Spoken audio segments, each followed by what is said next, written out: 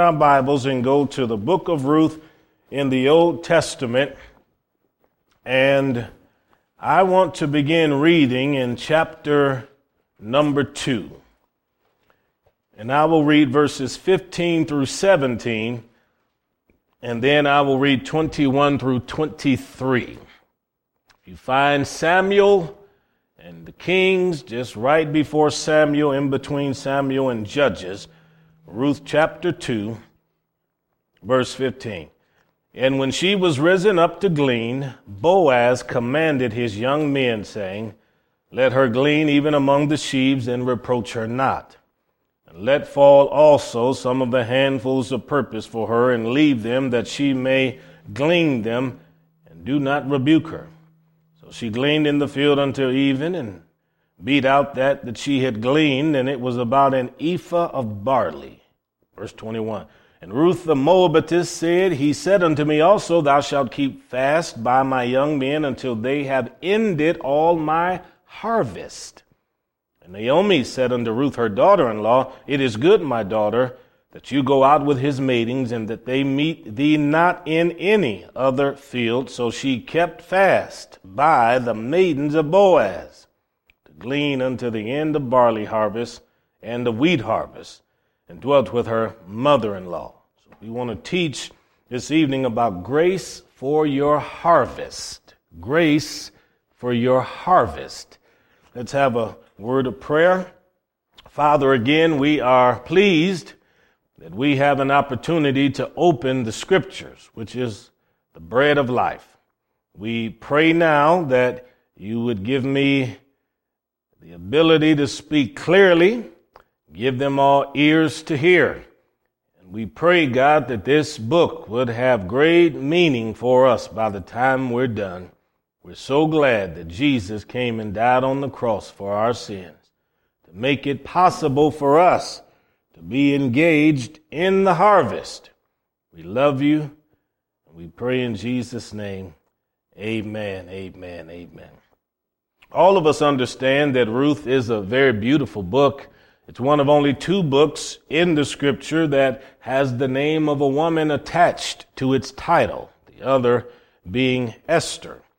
But the reason this book is significant today is because today is what we call the Day of Pentecost, 50 or so days from Passover. And traditionally in Jewish communities, the book of Ruth is read. Say, why would the book of Ruth be important at Pentecost? At Pentecost, it was believed that is when the law was given. Moses approached the mountain, the fire appeared on the top of that mountain, and God gave to him the commandments.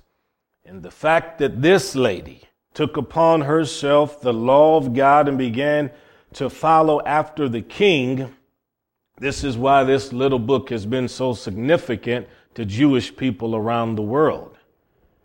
Now, what is it about this book that touches people's hearts? If you look at chapter 1, you'll see that there was a famine in Bethlehem. A gentleman by the name of Elimelech, he took his wife and 2 sons, and they made their way to Moab. He wanted to secure a job and even a wage to take care of his family, and he didn't think it best to starve to death where there was no food. And while he was in Moab, even his 2 boys found 2 wives of the Moabite women.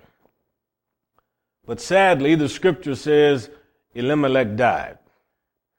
And of course, it's very difficult when a wife has to stand there and bury her husband. But then you compound Naomi's problems with the fact that she had to also bury 2 sons. Now, Naomi's name, of course, means gracious, pleasant. And here she was in a foreign country, having lost a husband, 2 sons. She has 2 daughter-in-laws left. Then she hears that there's bread now in Bethlehem, and she wants to return home to her people. Maybe it's because she wanted to be around people that talked like her, or dressed like her. All of the old foods that she formerly enjoyed was there. She wanted to go back to the vicinity. And they started their journey because they wouldn't leave her. But Naomi had told them, you need to find husbands. And I'm older now. She said, the Lord grant that you find rest, in verse 9. And they wept and they cried, but Ruth's sister-in-law, Orpah, returned home. She didn't want to make the trip. And when Naomi started on the journey again with Ruth at her side, she eventually said to Ruth, I think you really ought to go back home to your family. How are we going to secure a husband or something like that for you? When I'm old, I can't have any more kids. But Ruth said, please stop asking me to leave, in verse 16. Wherever you go, I'm going to go. Where you live and die, that's where I'll live and die. They will bury my body next to yours. Now, you've got to understand that in this story, there's a lot of hardship. There's a lot of tragedy. There's difficulty. This journey is hard for them because Naomi has to leave the remains of her husband and sons in a foreign country. It's not like she'll be going back to the sepulcher or to the grave to attend to it on Decoration Day. She's got to make her way back home, not with a husband or a son, but with a daughter-in-law. That's what she did. Her daughter-in-law never left her side, and the scripture says when they got just outside the city and were slowly making their way into the city, in verse 9, the people were moved and they said, oh my, is this Naomi, the one that left with her husband and sons? And Naomi said, don't call me Naomi, call me Mara, which means bitter. She said, I went out full, but I came back empty. She felt like she had been harshly dealt with by God. Here, this woman's heart was aching because of what she had passed through. Now, you may have passed through similar circumstances, but the story is clear. God will bring you through anything. And as the saying in the Old Testament goes over and over again, and it came to pass, we know that in English that means that this happened or this occurred. But when we take it and think about it in another way, remember that the tests and trials and tribulations that come to you, they come to pass. They do not come to stay. They don't come to abide with you forever. Just because you're having trouble today doesn't mean you're going to have trouble tomorrow. So they came into the city and they hadn't even been there long. And Ruth said, look, Mama, somebody's got to have a job. I've got to go out and look after us. This lady's starting over. She left her family, left her religion, embraced the faith that was in the heart of this woman, Naomi. And then when she got there into that house, she said, I've got to do something to help her. I mean, she owes everything to Naomi right now. Now it's Ruth that's in a foreign country. So Ruth said, Naomi, I'm going to go out and I'm going to look for work. And that woman got up that morning, dressed herself, stepped outside that little front door, went down a couple of blocks, turned north or wherever she went a few miles outside of the little village and saw some ladies out there working in the field. And she didn't ask, could she have a job? She didn't say who's the manager or who's in charge of this. She just went right out there and started working just like everybody else did. And you know how it is. People who have a farm or ranch, you know who all your hired workers are. You know how many you have that are there. Typically, you hire people that you know and that you have a relationship with, those that you can trust. But Boaz, the owner, he looks out there and sees someone that he didn't give a job to. And he asks, and they said, that's Naomi's daughter-in-law who has come back to help her and to be a blessing. Boaz, whose name means the strong one, he said to the young men, he said, make sure when you're out there doing harvest, you drop a little bit of that grain behind you and everything so that she can gather up some of that and take it home. That later on, when it comes time for her and Naomi to have a meal, they'll have some food. So sure enough, Ruth is gathering up all of this. She has no idea that Boaz has spoken behind the scenes and is working behind the scenes. She fills up her skirt with all of this. At the end of the day, she makes her way all the way back. And sure enough, Naomi said, honey, how was your day? She said, oh, Mom, it's a great day to be alive. She unfurled that skirt, and I'm telling you, stuff went everywhere. And Naomi said, this is amazing. Where did you go? She said, I didn't know where to go. I stepped out of the house, turned one direction, kept on walking, found a field, went to work there, met the owner. His name was Boaz. Then Naomi heard that and the wheels started turning. She said, Boaz, he's a relative to my late husband. She said, so I'll tell you what. I think because he's a kinsman and he's related to us and he has shown you this kindness, I see an open door. And so in chapter 3, she tells Ruth, verse 3, you've been out there working hard. I want you to go down there, clean yourself up real good, put on your prettiest dress, perfume yourself real good. The men are going to be partying. It's harvest time. Some of them are going to get a little bit inebriated and they're not going to know so much what's going on. But I want you to pay attention to where Boaz falls asleep amongst all that hay.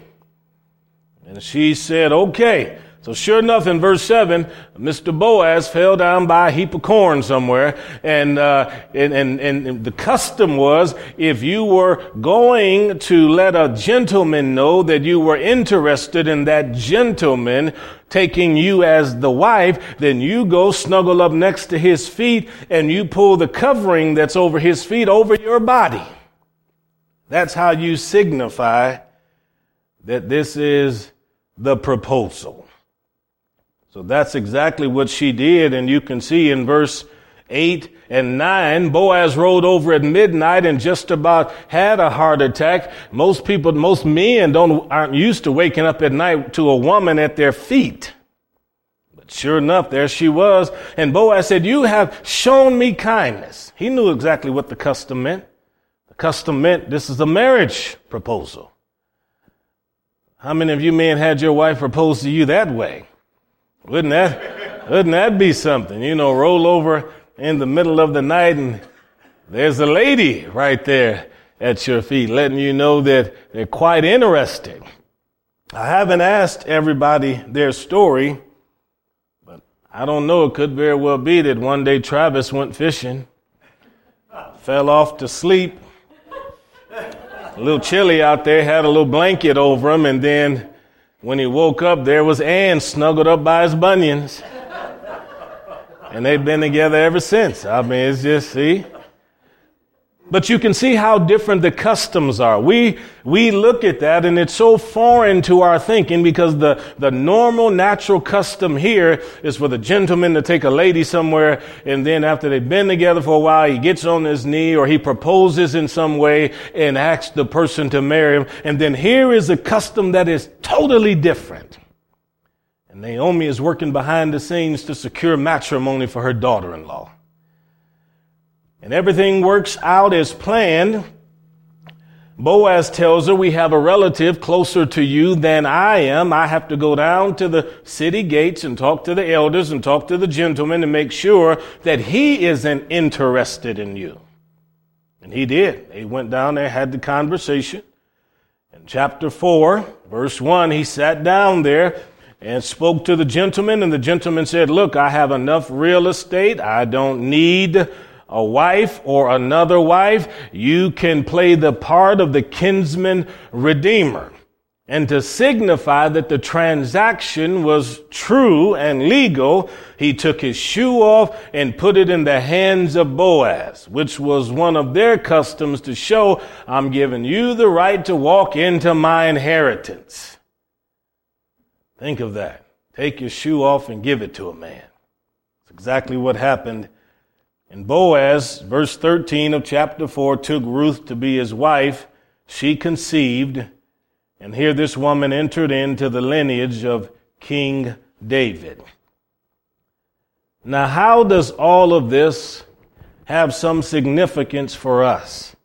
Well, all of this took place during harvest time.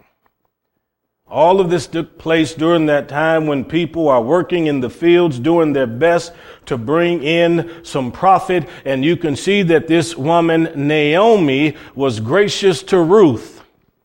What does grace do for you and for me during harvest time? It embraces us when we have no covenant. And it even transforms us. And that's exactly what happened in the foreign land of Moab.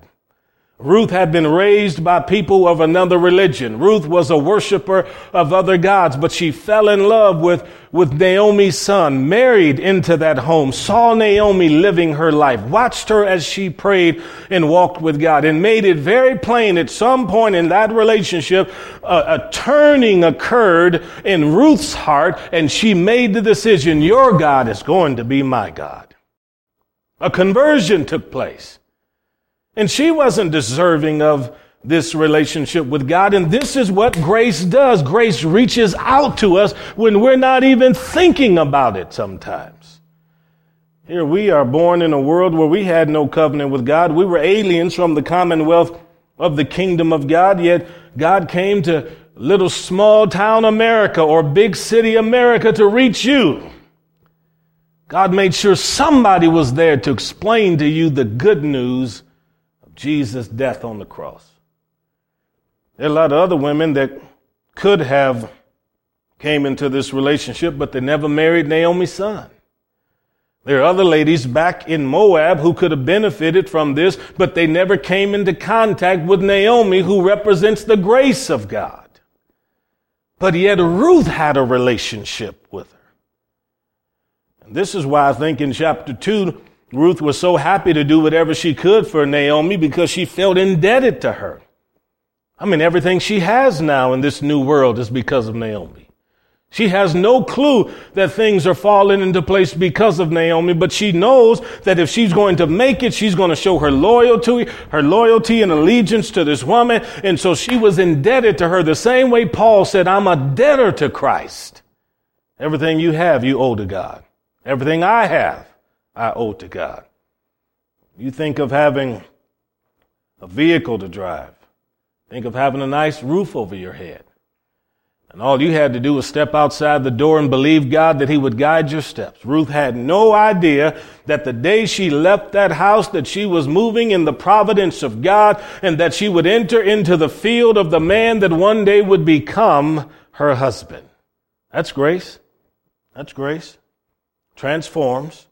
But you can see in chapter 2, verse 11, grace opens doors for you during this harvest time. Chapter 2, verse 11, Boaz answered and said, it has been fully shown me all that you've done unto your mother-in-law since the death of your husband, and how you left your father, your mother, the land of your nativity, and are come to a people which you did not know before. What is he saying?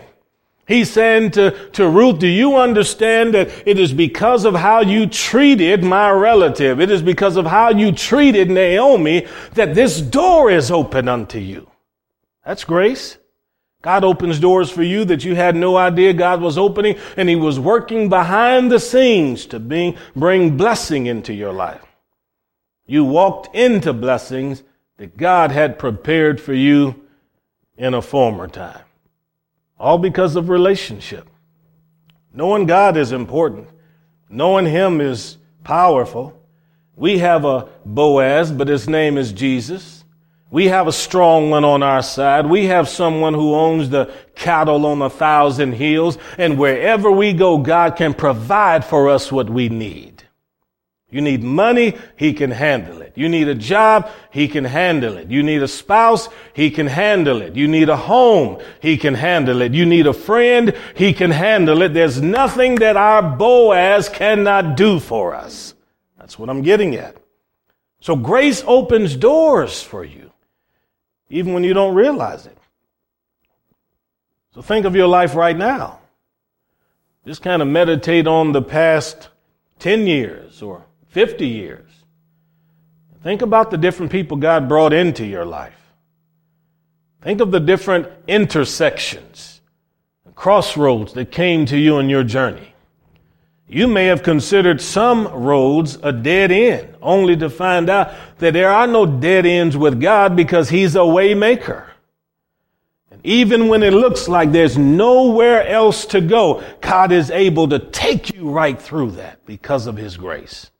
That's what he can do. What else do we learn from this? We see in chapter 3, verse 3, where Naomi tells her daughter-in-law to go prepare for the proposal and what to do. You can see that grace guides you into wider fields of blessing. This woman, Ruth, had no idea that when she stepped out there into that field to work that she'd find also a husband. She certainly never thought she'd end up marrying the man that owned it all. So what you may believe is a blessing, probably is a blessing, but what you don't realize is that sometimes, like a smaller box in a larger box, that's in a larger box, that's in a larger box, that as you walk with God, you find that one blessing is contained in another blessing, and now God's opening it up to you, and it seems like there's no end to it. Wider fields of blessing. God does one thing that leads to a chain of events that brings nothing but blessing to you and smiles on your faces. How has God guided you? There's nothing in this book that ever says God told anybody anything. There's no phrase that says, "Thus saith the Lord." I don't see anything where it says somebody prayed. But from the moment they made their way back to Bethlehem, every step was guided and positioned by the Heavenly Father, and relationships were brought together under his divine guidance. I'm telling you that even if you're not hearing from God, if you got a good heart, God will get you where you need to be. He will. He'll guide you into wider spheres of blessing. So here this woman, Ruth, who came to Bethlehem, Judah, having nothing, marries a man that owns fields. Yes. You know what she becomes? She becomes part owner and heir with her hubby. Scripture says we've been made joint heirs with God. That means one can't rule without the other. The power that the Lord has, he himself slid over on the throne and made a place for us. It happened in the promised land when the tribes were going to collect their inheritances. And one tribe was denied an inheritance because of the sins of their ancestors, and another tribe said, "We've got so much real estate here, why don't you come on over here into our area and use some of our real estate?" And that's exactly what Jesus did. He said, "I've got so much for myself. I've redeemed you. Come on over here and enjoy the inheritance that I have for you." We've done that. So this is a wide field. It takes a lot of people to be at work in this harvest. Takes millions of people to bring this in, to reach people, to tell them about the King. Do you think Ruth was happy at the end of the day when she found out there was a man that was really interested in making her the wife? Oh, yeah. And Boaz was an older man. He even told her, "You're blessed among women because you could have went after any young man, but you chose me." Consider yourself fortunate to have the spouse that you have.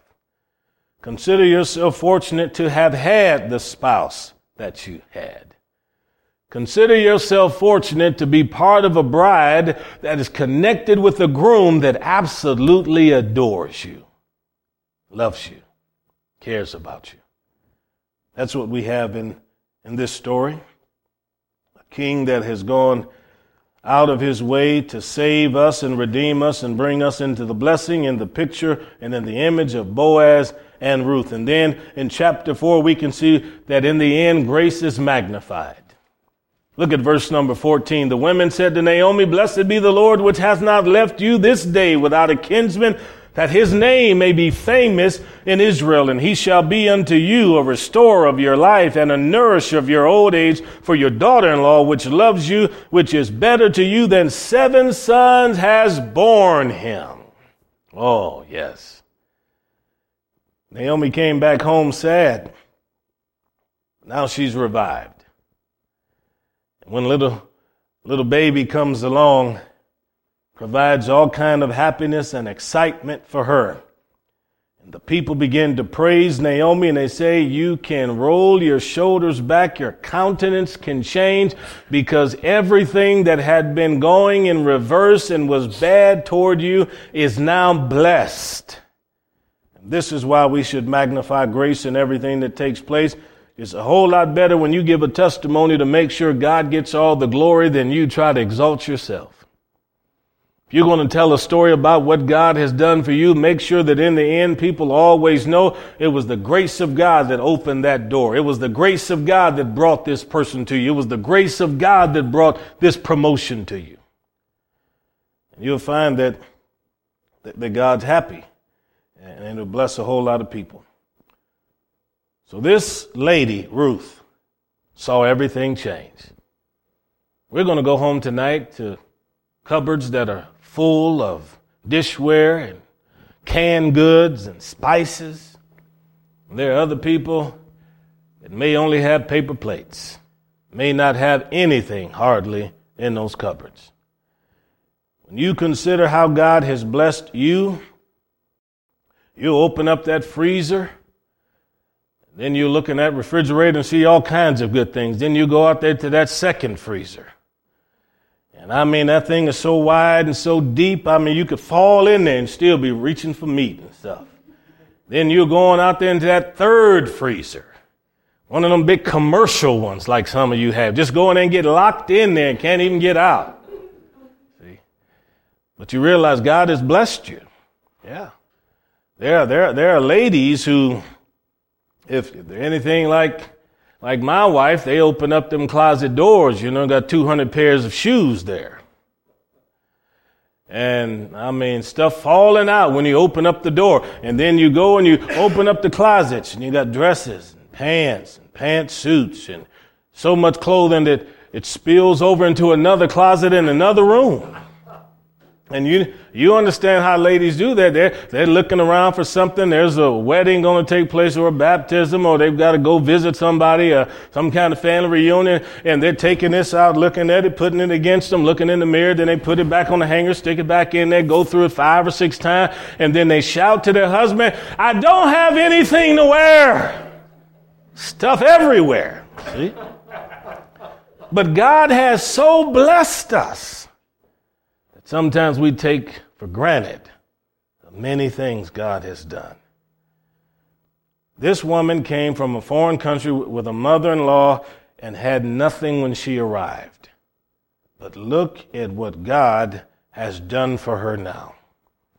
And when you consider all of us, it doesn't matter how good or how bad things are today, I can promise you, just like the Lord had prepared a place for Ruth before she arrived at Bethlehem, Jesus said, I'm going away to prepare a place for you, that where I am, there you may be also. There are people in this world who have a lot of good things that come to them. Everything they touch, it's blessed, but they don't know God. And even Habakkuk said, I wonder, Lord, how long are the wicked going to prosper and we suffer? There are some people in this world that the only heaven they're ever going to know, the only good that's ever going to come to them, is what they deal with down here on planet Earth. Yeah. But there are other people. They're going to get to the other side. It's going to be absolutely glorious.